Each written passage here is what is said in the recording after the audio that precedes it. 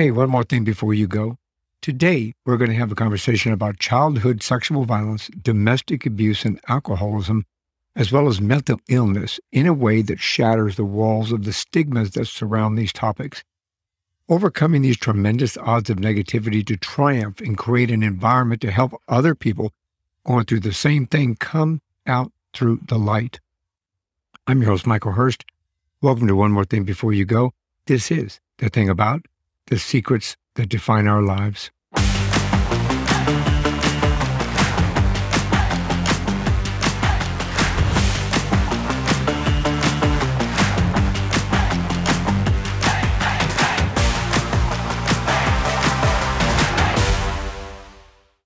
My guest in this episode is Charlene Madden. She's a woman who has spent most of her life living in a state of darkness. After experiencing over 9 years of sexualized trauma at the hands of her grandfather, a decade of domestic violence, and 3+ decades of mental illness and suicidal ideology, she was just 2 days away from taking her life when she attended a women's workshop where everything changed. She was able to take her blinders off, begin the healing process, and find her purpose to reclaim her life by spreading her message of hope, faith, evolution, and transformation that she now shares with people all over the world.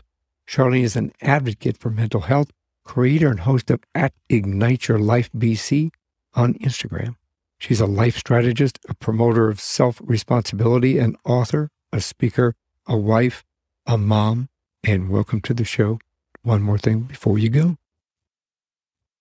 Thank you. Thank you for having me. It's an honor.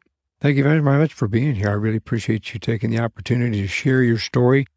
It's an amazing journey, and it's an amazing journey of triumph over tragedy. So I'm excited to kind of unfold your life. I'm excited to be able to share it. You know, I like to start at the beginning. You know, in one more thing before you go, I think that, everybody has something to say that's important, and there are things that some people did not have the opportunity to say.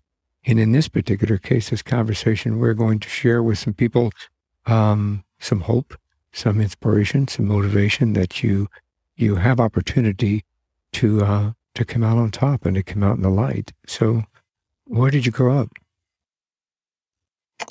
I grew up in Ontario, Canada. I live up here in Canada, and I grew up in a small town. It was called Durham, Ontario, and it was small, 2,500 people, kind of what we would call kind of cottage country. It was the type of place where everyone knew their neighbors and kids laid out on the streets, and there was not a lot of worries. You kind of felt safe outside in that town. So it was a wonderful place to grow up. So in Ontario, now forget my geography, but Ontario is that like the cold place, or is that like right in the middle of Canada? It's kind of above Michigan. Above Michigan. So it would probably be similar weather to that, quite a bit of cold and snow, and definitely not warm like Arizona by any means. I should be nice because I'm grateful I live here, but I wouldn't recommend moving to Arizona in the summertime. That's a gimme. Let's talk about your family. What was your family like? I was the youngest of 4 kids. I had 2 half brothers who were twins, and I had an older sister. My brothers were 8 years older than me. My sister was 4 years older than me. And I started my childhood living with my parents. But that kind of fell apart when I was about 3.5. My father was a pretty severe alcoholic, and he tended to be violent when he drank. And unfortunately, his violence was normally directed at my brothers because they weren't biologically his, so they were easy targets. And my mom had a really difficult decision to make when I was 3.5 of she wanted to leave the marriage, take the kids, and go. But my dad wouldn't let her take my sister and I. So she had to make a choice of taking my brothers and ensuring that they were safe, because she knew that staying with my dad might mean a death sentence to one of them because the violence was increasing. So she could take the 2 kids, she couldn't save them. or stay. And she made the decision to take my brothers and go. And about 2 weeks after she left, my dad realized that being such a bad alcoholic, he wasn't in any position to raise two little girls. So he contacted my maternal grandparents, my mom's parents, and asked if they would be willing to take us in. And my grandmother didn't skip a beat. She said, absolutely, she would take us in. And my grandmother was an amazing woman, super strong. I always thought she was really far ahead for her time, the time period that she grew up, because she believed that women should be independent, go to school, get a good education. She had very minimal education, maybe grade 3, grade 4. And she wanted, to ensure that we got a good career so that we didn't depend on men. And as you said, as wonderful as my grandmother was, my grandfather was a pedophile. So that was the yin and yang of that childhood. Yeah, it's really unfortunate that you had to experience that from such an early age, from both perspectives. An alcoholic father, which is, as we spoke prior to this interview, that I grew up with both my parents being alcoholics, so I can empathize with you from that perspective, especially as a child, because you're kind of helpless in what you can do and how you can, motivate through that. And I'm sure that it sticks with you. When you were with your grandfather, when you were first approached by him in regard to the sexual acts that he was committing, how old were you? I believe it started right when we moved in. Again, I was 3.5. My sister was 7. And he was a predator of convenience. So he always made sure, like, my grandmother was always giving to everybody else. And she took one day a week to make sure that she treated herself. So she would go to bingo every Monday night. So she would make sure that every Monday night we were tucked into bed and, off and all ready to go. And the minute she would drive out of the driveway, we would kind of sit there and listen to her car pulling away. And then we would listen for my grandfather's footsteps to come up the stairs, because we knew it was only a matter of time before he would make his way up into our bedroom. And my sister and I shared a bedroom at that time, 2 little single beds. So, of course, my bed was the first one. So I was always the first stop when he came into the room, and then he would move on to my sister. So my, earliest memories, really 4 years old is experiencing that and just waiting for that Monday night visit. So. Yeah, it's got to be terrifying from that perspective, your age and your sister's age. I'm sure that you obviously knew that what was happening was wrong.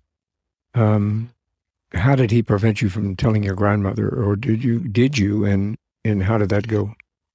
No, I know I never said anything as a child. And I think it was of course, always the don't say anything. And my grandfather was a very silent man. He never spoke a lot. My grandmother was always the domineering force in the household.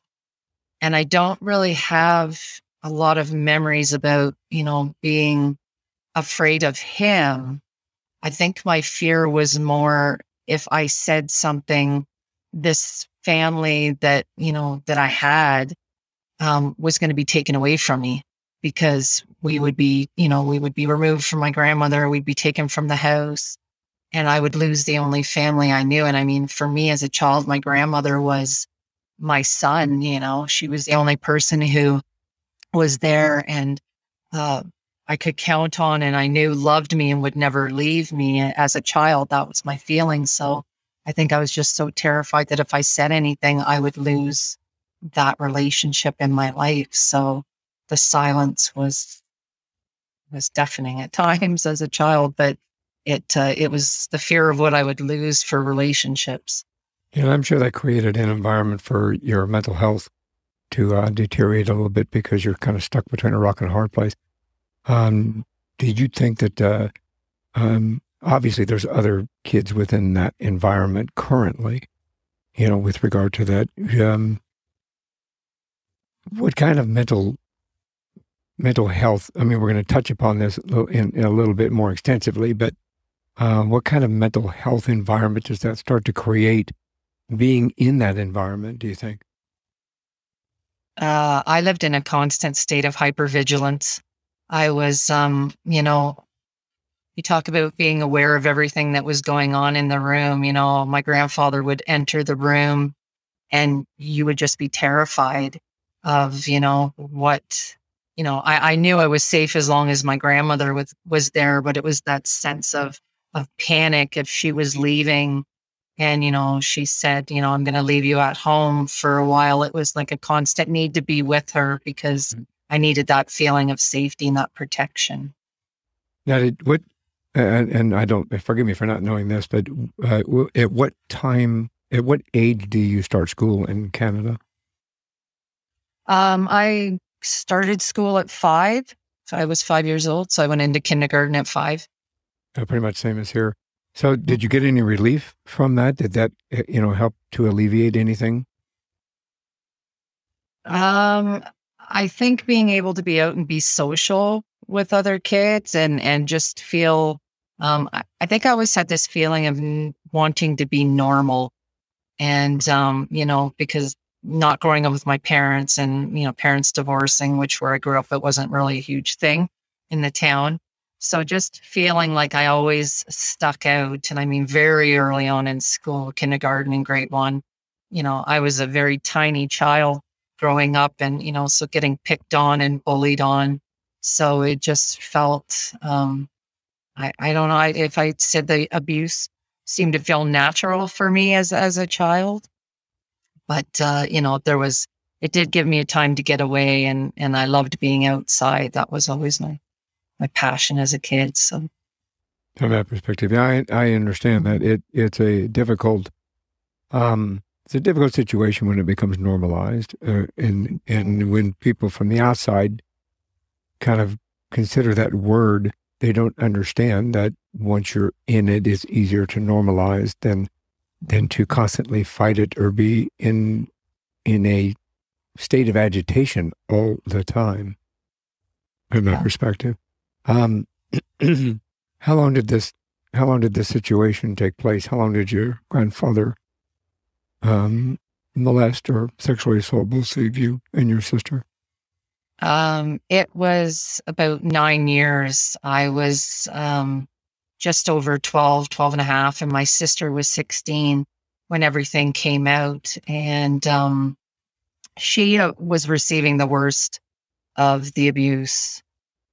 She had been raped, and she was terrified at the age of 16, of course, that she was going to become impregnated by my grandfather.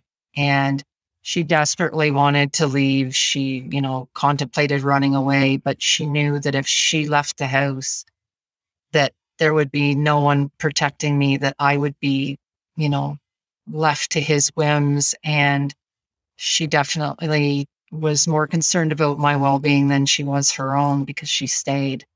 And she just went to school one day and it had just finally become too much. She couldn't handle the stress and the emotional pain. And she basically had a nervous breakdown at school. And that's when everything came out. And I remember coming home from school that day and she always was home from school before I was. And my grandmother would always pick me up after school. And coming in and she wasn't there and thinking how strange that was. And then getting a phone call from the police station saying that my sister was at the police station. So of course my grandmother jumped in her car and went down there, and she got down at the police station. They were like, "Where's your other granddaughter?" And she's like, "She's at home." Well, I was at home and so was my grandfather. So they were like, "No, you need to go pick her up and bring her down here as well." And she did. And that's when, we went into the police station and everything, was brought out to everybody. My grandmother found out, or whether or not she knew, I don't know. But it came out. So there was no more hiding it. So. Yeah, I think it's difficult in situations, especially with an individual like that. Not, sometimes what we don't understand, but what goes on behind closed doors, basically, and how people can shut things off. And I've dealt with, and members of my family, not my extended family, but from my grandparents up, there were some situations that had come about within our family, within itself, that me as a police officer, when I first started my career, I was still naive and young and thought I was going to save the world type of thing. Asked the question, why didn't anybody really notice or see this? But I think that comes back to the normalization perspective to survive. 100%. Yeah. Yeah. I think it's a difficult journey. So, did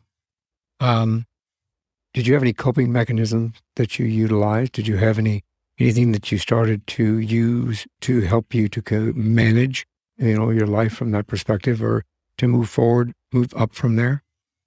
Well, once I went into high school, that's when I really started dealing with the trauma of, you're going into high school, it's already an emotional time. And then, I'm going into high school feeling different than everybody else again because of what had happened. Because, of course, growing up in a small town, everybody knew. So, as a teenager, having all these emotions being so overwhelming and no outlet for them, I started actually cutting. That was my emotional escape, was just, when the emotional pain got too much, just creating a physical pain that would be enough that it would overwhelm the emotional pain that I could not think about it for a while. So cutting really became an outlet, a coping mechanism for me. And then, of course, going into high school, drinking and smoking marijuana. And then I actually came upon writing as a coping mechanism that became a little healthier outlet for me at the time. And I did a lot of writing and poetry as a way of expressing the grief and the trauma that was built up inside. So now, do you, can we touch back on cutting? Can you help our listeners, our viewers understand what cutting is? I know what it is, and you know what it is, but can we help them maybe understand exactly what that is and why? Yeah. So basically I would take whatever sharp object I could find, whether it was anything from safety pins to razor blades to knives, if I could get them out of the kitchen. And I would cut body parts till I bled, as a way of, just like I was saying, to create that pain. And, it was always in areas that are hidden. And not when I was at that age, it wasn't like, my grandmother wasn't seeing those parts of my body anymore. It was private. So I could just create and inflict physical trauma on myself because that emotional overwhelm is so intense.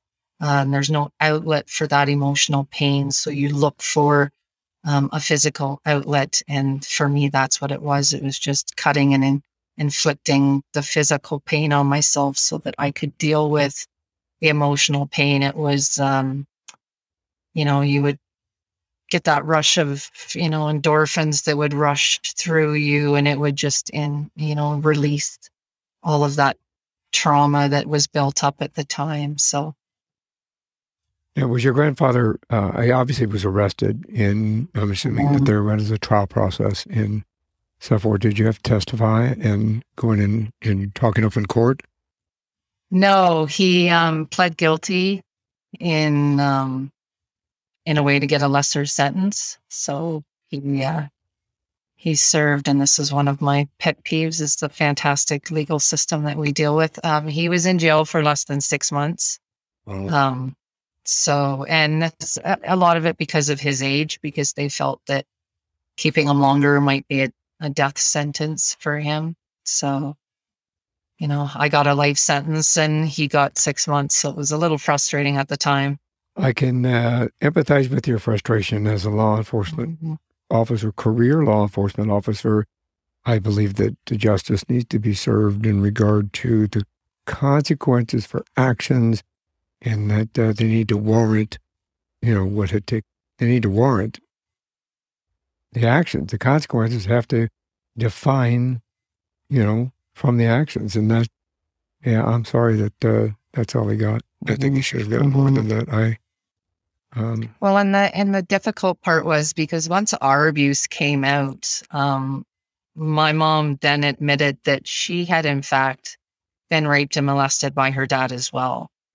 So this was a lifetime of abuse that, that had happened with no consequences, like you said. So it was difficult as a child to deal with at the time. Understand that. And unfortunately, I have found both personally and professionally in regard to that that kind of trauma continues through generations. And unfortunately, that's how it becomes normalized because it is, well, that's just what happens. That's just what happens. And in reality, it is not normal. And if somebody's experiencing anything like that or experiencing those incidents that take place like that, they need to take a proactive approach to removing themselves from that situation. And later, we're going to talk about some methodologies and some outlets for people to do that and help them kind of move forward. Yeah. So, excuse me, you obviously you grew up with, you went to drugs and to alcohol, and you could use that as a coping mechanism. You utilized the cutting as a coping mechanism. When did you kind of recognize that your mental health was affected to such a point that you needed to kind of take a closer look at that? Well, when I was doing all of my writing in school, of course, it caught attention of my teacher because it was very dark and depressing. And I was sent to the guidance counselor's office and then met with a school psychologist who they had come in. And I spent an hour or an afternoon doing assessments, questionnaires, speaking with the school psychologist. And, I remember before the bell rang at the end of the day, she, says, well, Charlene, I just want you to know we're diagnosing you as manic depressive bipolar. Wow. And I'm sitting there going, okay, I'm not even 16 yet, but I have no idea what any of that means. To me, it just means that I'm crazy now on top of everything else. And again, we're talking, this is the 80s, early 80s. I get if you need to talk, just know that we're here, book an appointment. We're available for you anytime. That was the follow-up care at the time. And really the last thing I wanted to do was talk about any of it. I just wanted to stick my head in the dirt and pretend that nothing had happened. And so I kind of recognized that what I had was now a diagnosis of whatever kind, whether it was accurate, which, was it accurate? No, I think it was PTSD that I was dealing with, non-dealt with trauma from my childhood, but it was easy just to label it. So now I just had another label to pile on to me. So really it was a diagnosis with no follow-up treatment. So again, I'm stuck dealing with all of these emotions with nothing to use as a coping mechanism that was healthy at the time. So and I think that, forgive me, I'm sorry, there's a delay on our connection. You brought up a good point, PTSD. And a lot of people don't understand that because when they hear PTSD or they see most things about PTSD, they think of a soldier or they think of a police officer or a firefighter that has suffered some form of PTSD. But in reality, we all as individuals need to be cognizant of the fact that PTSD is post-traumatic stress disorder, and it has to deal with a traumatic situation in our lives that has taken place within our lives that has affected us in a negative way or had an impact on us that affects change in how we react and how we feel and how we manage ourselves. So PTSD, somebody coming from your situation, coming from being through that traumatic sexual battery, the everything that went along with it, the grief, the anger, the resentment, everything that went with it is all part of PTSD. Yeah. And I mean, I recognize that now, and, I'm so happy with the work that is being done. And like you said, it's being more recognized as not just being a combat or, as yourself a police, ex-police officer. There's more to it than those things. So it's, but I mean, back in that time, it wasn't even a blip on the chart for, I imagine, that school psychologist. So it was just easier to crack open a textbook and say, here's where you are. So yeah, so I continued to struggle. I didn't, growing up with my grandmother and what a strong force she was, she really taught us to, put her head down, do the work, and just plow through anything. So I think that was my way of dealing with it. My coping mechanism was just to keep going through life and just pretending that there wasn't a problem. And I did that for, at least a whole nother decade until, life basically threw me up against a wall and said, okay, we can't keep going like this. We have to make a change. And again, I didn't have the coping skills to make the correct change. So at what point in your life did you kind of move forward into, if I can touch upon this, had you become more of an alcoholic or more into drug use as your life progressed? Yeah, I definitely started drinking heavier. When I graduated high school, I moved from where I was living, and I kind of thought that if I moved, everything would be better. That's where I started my geographical coping mechanism, and but didn't matter where I went, there I was again, because I didn't have any. I was carrying this trauma with me from place to place, and so I went through all my 20s, and I mean, when I left school, I moved with my high school sweetheart. We decided to start a family relatively young. I was 20 when I got pregnant. I had my daughter at 21, my next daughter at 25, and my son at 27. And I think having children, I thought, was going to fix the pain that I carried with me. I thought they were going to fill the holes and the voids that I had, but it didn't. It actually just seemed to crack those holes open wider and wider because I had guilt of not being a good mom, of not being, the person that I wanted to be. I wanted to break that generational cycle of trauma, and I felt I was just propagating it once again. So when I was 28, I actually sat my husband down because I had become extremely suicidal, and just said, I need to leave the household right now. I'm not fit to look after myself, let alone 3 young children. And I don't want them to find me dead, basically. And my marriage was pretty much over, I would say, at that point, because he didn't really bat an eye when I said I was leaving. And I left the house and then just went into a deeper spiral of drinking.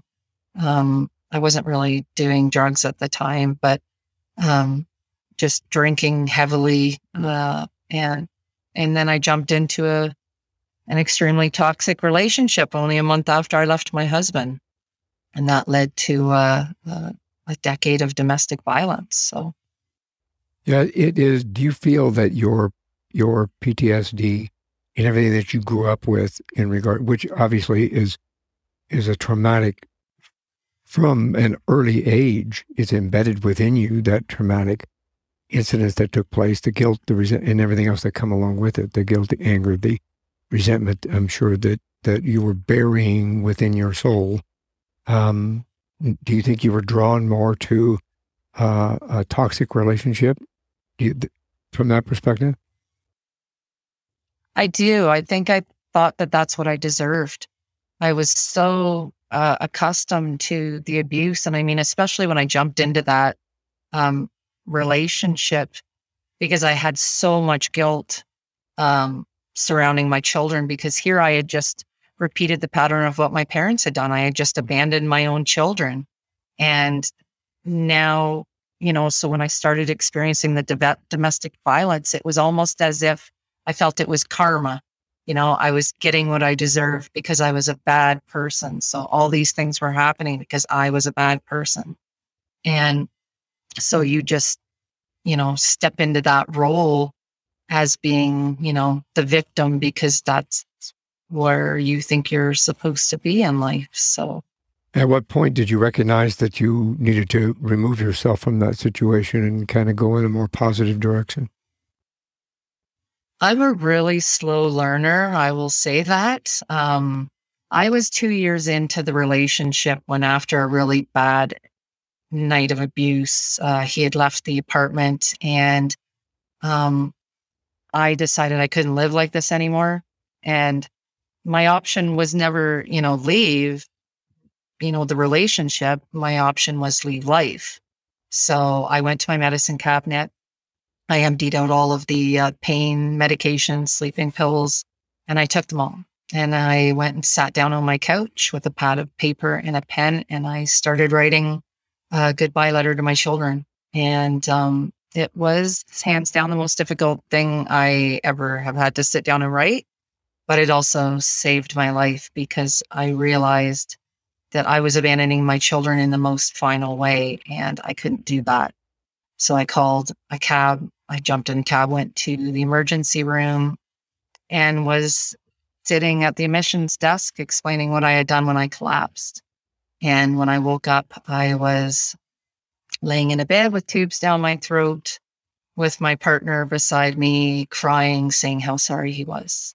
And the next day I got out of the hospital. My mom contacted me because my partner had let her know that what had happened. And she said, I think you need to pack yourself and the kids up, bring them across the country, and we will help you get on your feet. We'll help you start over and create a life that you're, happy in. And again, this fit right into my pattern of running, because, if you change locations, everything will be better. So I did that. I moved my kids across the country, and we went to stay with my parents, with my mom and my stepdad. And 6 months later, my partner said, hey, I want to move out there with you. I'm sorry. I miss you. I realize now, what a fool I was. Everything will be different. And I so desperately wanted to believe that, because I just wanted someone to love me enough to treat me well. And so out he moved, and this continued another 10 years of complete dysfunction, of both of us being alcoholics. He went into doing harder drugs. And, just the violence continued. And it was in 2015, actually, that he came home one evening and said he was moving out, that he was tired of being in a relationship with me and had found someone else and was moving in with them. And I was absolutely crushed. I felt abandoned once again. And he moved out, and I decided I was going to take this opportunity to, get my life together. And I was on my path to that. And 2.5 months after he left, I was at work. I was bartending at the time, and I just finished my shift, and a police officer walked in and asked to see me outside. And he knew where to find me, because he had been involved in a prior domestic dispute. And so he took me outside and informed me that he had just came on shift and saw a notice on the board and wanted to come let me know that my ex-partner had committed suicide. He had shot and killed himself. And that just put me on a spiral downwards again. And I got really angry, and people, I was sitting with a friend, and she said, that's normal. Anger is one of the stages of grief. And said, no, I'm not angry that he took his own life, because I could understand why he had done it. I was just angry he had done it first, because being there and seeing all the pain and the trauma and the heartache that caused, it was hard to think of ending my own life. And really, that's all I wanted to do. I didn't want to be here anymore. I didn't want to fight. I didn't want to live in pain. And I felt like that was what I was supposed to do.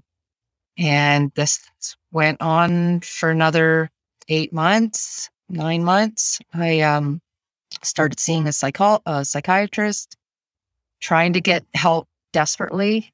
And because I knew I was teetering on the edge. And, I remember asking my psychiatrist, because my personality type is, again, like my grandmother, just tell me what to do and I will do it. And the psychiatrist kept wanting to talk about the past. And I was like, I don't want to talk about the past. I already know why I am the way I am. I just need you to tell me how to fix it.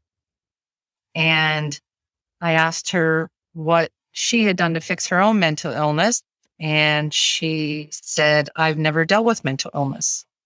And I felt an immediate sense of disconnect, because how can you say that you understand how I feel if you've never experienced it? You've never been in the dark. You don't know what it feels like.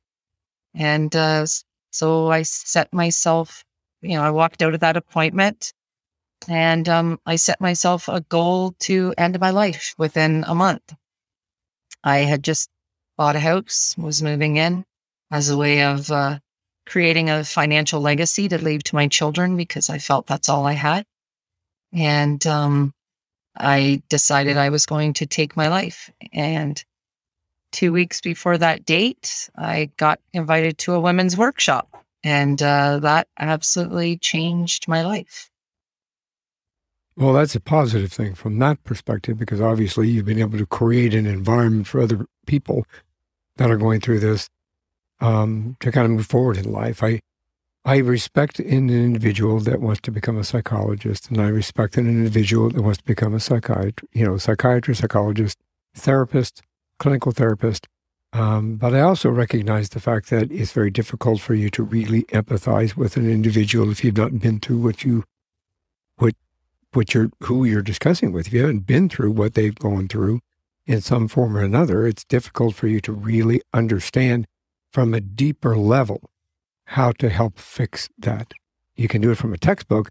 The textbooks, and I'm probably going to get in trouble for saying this, textbooks aren't 100% right. You need to understand life experience and kind of what comes from that. And that's where I think it benefits you from what you have created. We'll talk about it in a little bit here, but from what you created, you come from a position of, I've been there, I've done that, I know what you feel like, I know how you feel, I know what you're feeling, and I can help you overcome that.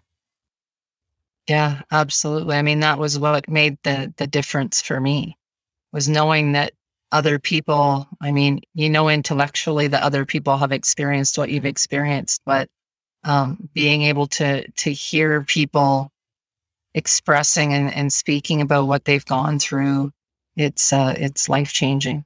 Yeah, 100%. It is.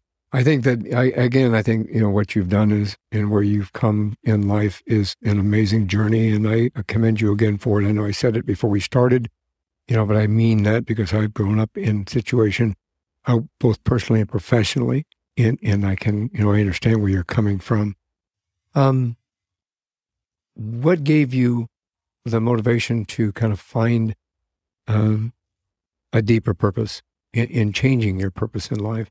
I mean, I know that you kind of touched on it a little bit, but was there one thing that kind of really opened your eyes that said, wait a minute, I really need to kind of change my purpose in life? I believe everybody's got a purpose, and sometimes our purpose changes.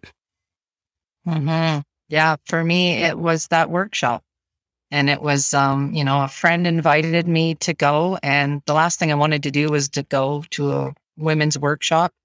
But she she said, please, I want to go, and I don't want to go alone. Well, of course, that just sucked into my always caring about other people more than myself. So I went to that workshop, and the workshop started. It was a Saturday, Sunday, and the date I had set to end my life was the Monday. And so I pulled up to that workshop with my hunting rifle in the back seat with my, bullets there, ready just to get through that weekend so that I could just end my pain and suffering. And I went into that workshop, and for the first half of the Saturday felt just disconnected from all the conversations that were going on. And then the second half of the day, 3 speakers got up. A woman with alopecia got up and shared her stories of struggles with self-love and self-worth, and how her life changed when she learned to love herself. And as, I was sitting in that seat, I heard that little voice that said, what about you? And I thought, yeah, what about me? Like, how different could my life have been if I would have just loved myself instead of needing validation from everyone else? Looking for that love I had never received. And then the next woman got up and she started talking about living with mental health struggles and depression and being suicidal for 20 years. And how when she learned to embrace that darkness instead of trying to push it away, she embraced it and brought it into the light. And she learned to accept that as being a part of her, that her whole life changed. Mm-hmm. And again, I'm sitting there going, I hear that voice, what about you?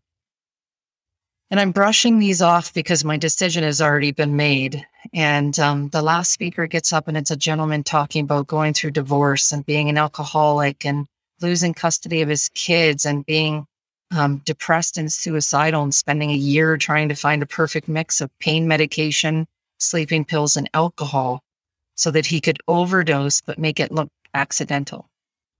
And on a rare night, he had visitation with his kids. He found that perfect mix. And he was laying on his couch, overdosing with his kids in the bedroom next to him when he heard a little voice that said, no, not like this, not today, there's more. And he was able to get to his phone, called 911, got help, got clean and sober, got into therapy, got the counseling he needed, and was now sharing his stories. And for me, I was kind of sitting in my chair after hearing these three speakers going, what is going on right now? Like, what are the chances that I'm at an event that I didn't want to come to? And I've just heard three people touch on the three areas of my life that I've struggled the most with. Like, this cannot be a mistake that I'm sitting here right at this moment.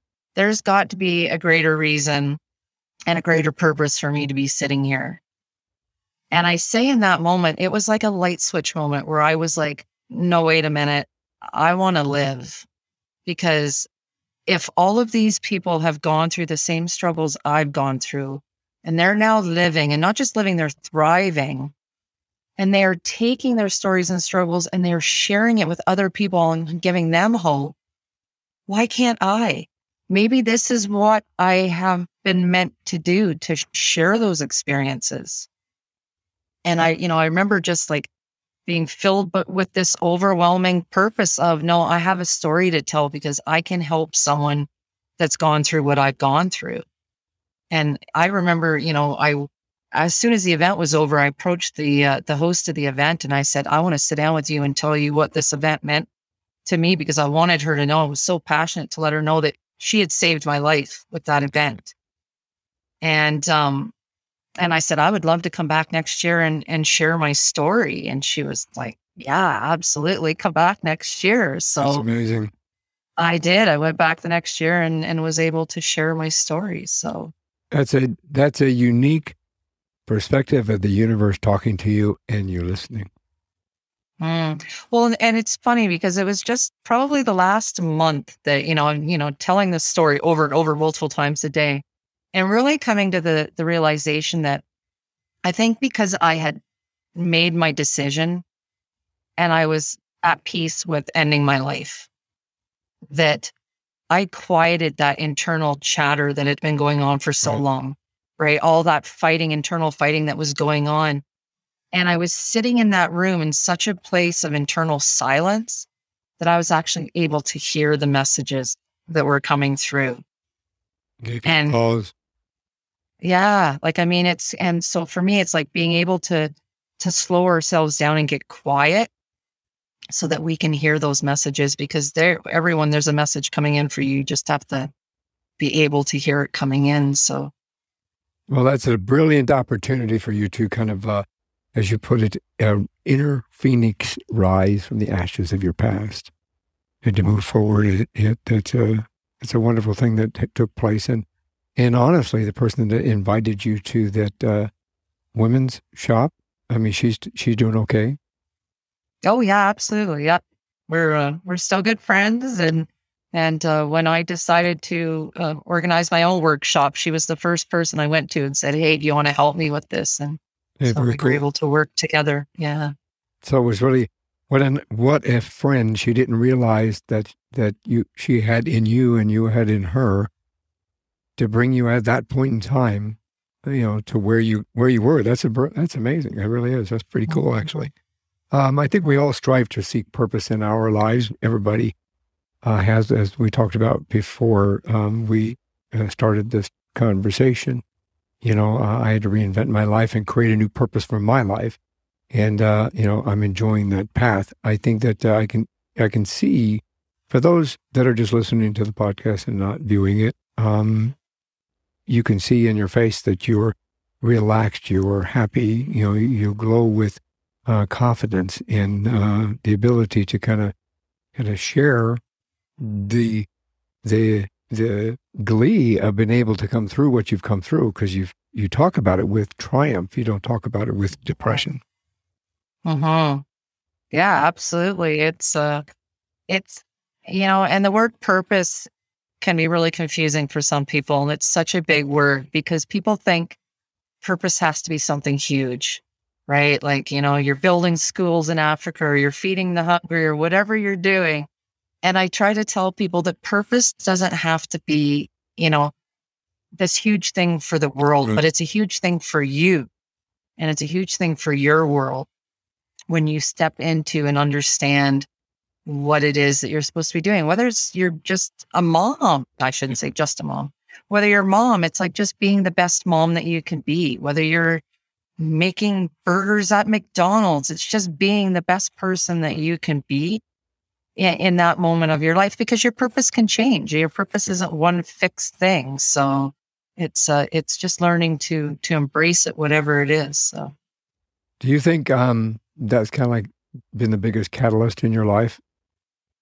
That experience within itself that really launched you into your new purpose and your new life with helping others? Yeah, absolutely. I mean, because I left, when I left that workshop that weekend, I mean, I contacted a friend of mine and I was like, hey, I need you to take all my guns. And because I'm an avid hunter, I love to hunt. And then I contacted my boss and I said, hey, I need you to take all my pain medication because I have a chronic pain disorder. And, luckily the people in my life never batted an eye. They were just like, yep, okay, sure, whatever you need from us. And it just set me on the path to, okay, if we're going to do this, if we're going to live life, let's live it. And let's get serious about creating a life that we can be passionate about. Like you said, it's turning that pain into purpose and into passion. And me sharing my story has become such a passion. And like I said, when I went back that next year and spoke at that workshop, I always, end off my talks usually with, my reason for sharing my story is that I can just reach one person who needs to hear my story and he needs to hear this message of hope. And if I can just save one life, then everything I have experienced in my life is worth it. And when I got off the stage, and of course that was my first speaking engagement, so I was making a beeline out the back door. And I had a woman stop me that had been in the audience, and she said, Charlene, you said you wanted to save a life. I just want you to know that today you did. Oh. And she turned and walked away, and that was it.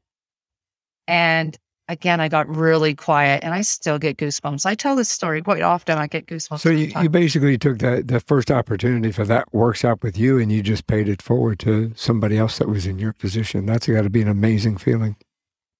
Exactly. And as I was standing there, kind of reeling from what she had just said, and I got quiet, I heard that voice in the back of my head that I've come to know and love, and it just said, now let's go find one more. So for me, every day is just about finding that one more person who needs hope and needs to know they're not alone. That's brilliant. That's brilliant. What resources have you found can help you along the way and that we can share with others to maybe help them either to recognize and or move forward from where they're at in their current situation? I always talk about embracing the 3 S's that I learned from that weekend. So number 1, self-love for me was huge. I needed to know that I deserved to live a life that I could be passionate about. I didn't deserve to live a subpar life, regardless of what anybody else. So loving myself and then asking myself, okay, what would someone who loves themselves do? And I ask myself that constantly in every situation that I'm in, because it helps me make um, choices based on boundaries that I have with myself. And then getting really radically honest. And when I work one on one with clients, this is the one thing I say, and it's probably the hardest thing for people to realize, is that you need to take an honest evaluation of your life. And I could have blamed everything that happened in my life on my past. And the reality was that where I was at my life at that point in time was because of the decisions I had made. And I had to step up and take responsibility for that. And then I had to go forward and learn how to make better decisions. So I got really open and honest with the people in my life. I started having conversations about my mental illness and the struggles that I had been experiencing, because I wanted people to know where I was at, because I didn't want to do it alone anymore. I realized that I didn't have to.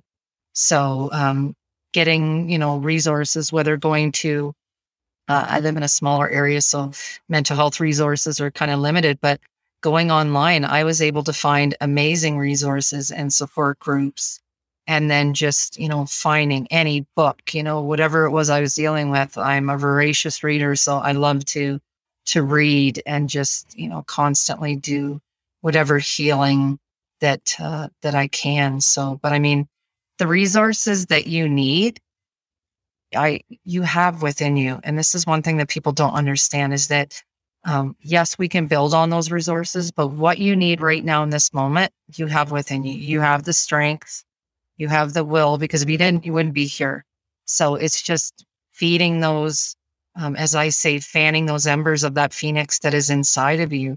It's just fanning those and learning that, what you have inside of you available. So just embrace that. So Those are some excellent resources. Obviously you support the fact that we, those of us that are going through something similar to that, or within that arena, a good support system is always a positive thing to have, and that, don't be afraid to reach out. absolutely. And I know when I was in that position, doing work, I had a list of phone numbers on my bedside table of people that I could call if I was feeling down. Did I ever pick up the phone and call them? No. Why? Because I didn't want to be a burden on anybody else's life. But let me tell you, the burden of having to bury someone that you love because they've committed suicide is a burden that most people don't want. And they would much rather you call them at 3:00 in the morning than have to deal with your loss, because that pain lasts forever. So, but just finding a great support network. And if you feel like you don't have anybody, I always relay this message in any podcast I do, is that if you feel you don't have a support network, you have no one that would understand in your lifetime, you don't want people to know because of your social standing or whatever it is, whatever reason you don't want people to know, reach out to me. I am available 24/7. Just message me on Facebook. I always want people to know that you're never alone. It doesn't have to be, support groups don't have to be people that you know. It's just people that love and care about you. And I, don't want anyone to suffer. So it's there wherever you are, it's available. It's an amazing opportunity for somebody to reach out. I think that you just have to raise your hand, and speak and talk. Pardon me. Speaking about how to get in touch with you and how to get a hold of you, let's talk about you have an amazing opportunity for people to get involved in making change in their life and moving it forward. Tell me about that. Yeah, I work with people now. I do mostly work with women, but I offer coaching sessions, one-on-one coaching sessions with people who, if you're dealing with really severe mental health issues, of course, I'm going to find you support for wherever you are. But if you feel like you're in a place where you know that you want to step into a different life and you just aren't sure and you need help and guidance, then that's what I am here to do. I do a workshop every year where I bring in different speakers on all different kinds of topics, from trauma to abuse, domestic violence, or just overcoming struggles that you may be feeling in your life, different things that you may be facing. And I just want to provide healing platforms regardless. And I do, speaking for different organizations. And I just want to reach people. And as I said, for people to know that they're not alone. And if they just need support, then I'm here for that. And what's the name of your website, and how do we find it? My website is www.charlenemadden-speaker.com. And that's for my speaking. I also have another website as well. It's www.Ascension Wellness Studio. And that's where you can find me for one-on-one coaching as well. And again, on all the social media platforms, Charlene Madden Speaker on Facebook and Charlene Ann Madden on Instagram. And I'll make sure that all of those forums are within the show notes, so that anybody that's reaching out for help has the opportunity to connect with you on all those levels. I know that when you go to your website, there's a place on there that somebody can download something that can kind of help them a little bit. Can you tell me a little bit about that? Yeah, I have a Wheel of Life, and it's really just a basic a way of looking at life and seeing where you're at, because sometimes we don't take the opportunity to really self-assess where we are and where we want to be. We're just so busy in the day-to-day life that we don't take a second to just go, okay, hey, where am I? Where am I in my relationships? Where am I in my spirituality, whatever that looks like to you? Where am I in my finances and my health and wealth? And, if you go, okay, I'm sitting at a 5, and I think realistically I want to be at a 9. It's like, okay, so then how can we help you get from the 5 to the 9? How can we help you move whatever area you want to shift in your life? And how can we get you to where you want to be so that you're living that life of passion and purpose? That's an amazing opportunity for somebody to kind of evaluate themselves in their present position. So thank you for that. Charlene, this is one more thing before you go. So before we go, do you have any words of wisdom you can share with us? Yeah, I want people to know that it's okay to not be okay. We live in a society that, is a social media, tells us what our perfect days are supposed to look like and what perfect life is supposed to look like. And then we judge ourselves based on that. And I want you to know that not every day is going to be perfect. Not every day is going to be easy. And not every day has to be. You're going to have hard times. You're going to have days where you struggle. And it's okay. I want you to know that that's normal. We don't have to have it all together all the time. And if you have a day where you don't want to get out of bed, don't get out of bed. If you have a week where you don't want to get out of bed, don't get out of bed. But realize that no matter what you're going through, and if you're in this dark place, that you can rise out of it, and you can, again, embrace that inner phoenix and just blaze brightly into the light that's supposed to be there for you and the life that you're destined to live, because you deserve to be happy. Outstanding words of wisdom, Charlene. I really appreciate those. So thank you very much for coming on the show. I really appreciate you sharing your journey and everything that you have to offer to those of us that are looking for help in different various aspects of our lives, especially moving women forward from their situations into a very positive one. So thank you very much for joining me on the show. Well, thank you. And thank you for providing a platform for my message and others so that we can create those ripples of impact that we want to make so that we can heal this world we're in. So thank you. We are all in this together. Thanks for listening to this episode of One More Thing Before You Go, a unique conversation about life. If you like our show and want to know more, check out our website at beforeyougopodcast.com. That's beforeyougopodcast.com. Tell your story, share your expertise, contribute to the blog, and subscribe to the newsletter. You can find us as well as subscribe to the program and rate us on your favorite podcast listening platform. And one more thing before you go. Have a nice day, have a nice week, and thanks for listening. One More Thing Before You Go, a unique conversation about life podcast, is a creation of One More Thing Productions, established 2010, all rights reserved.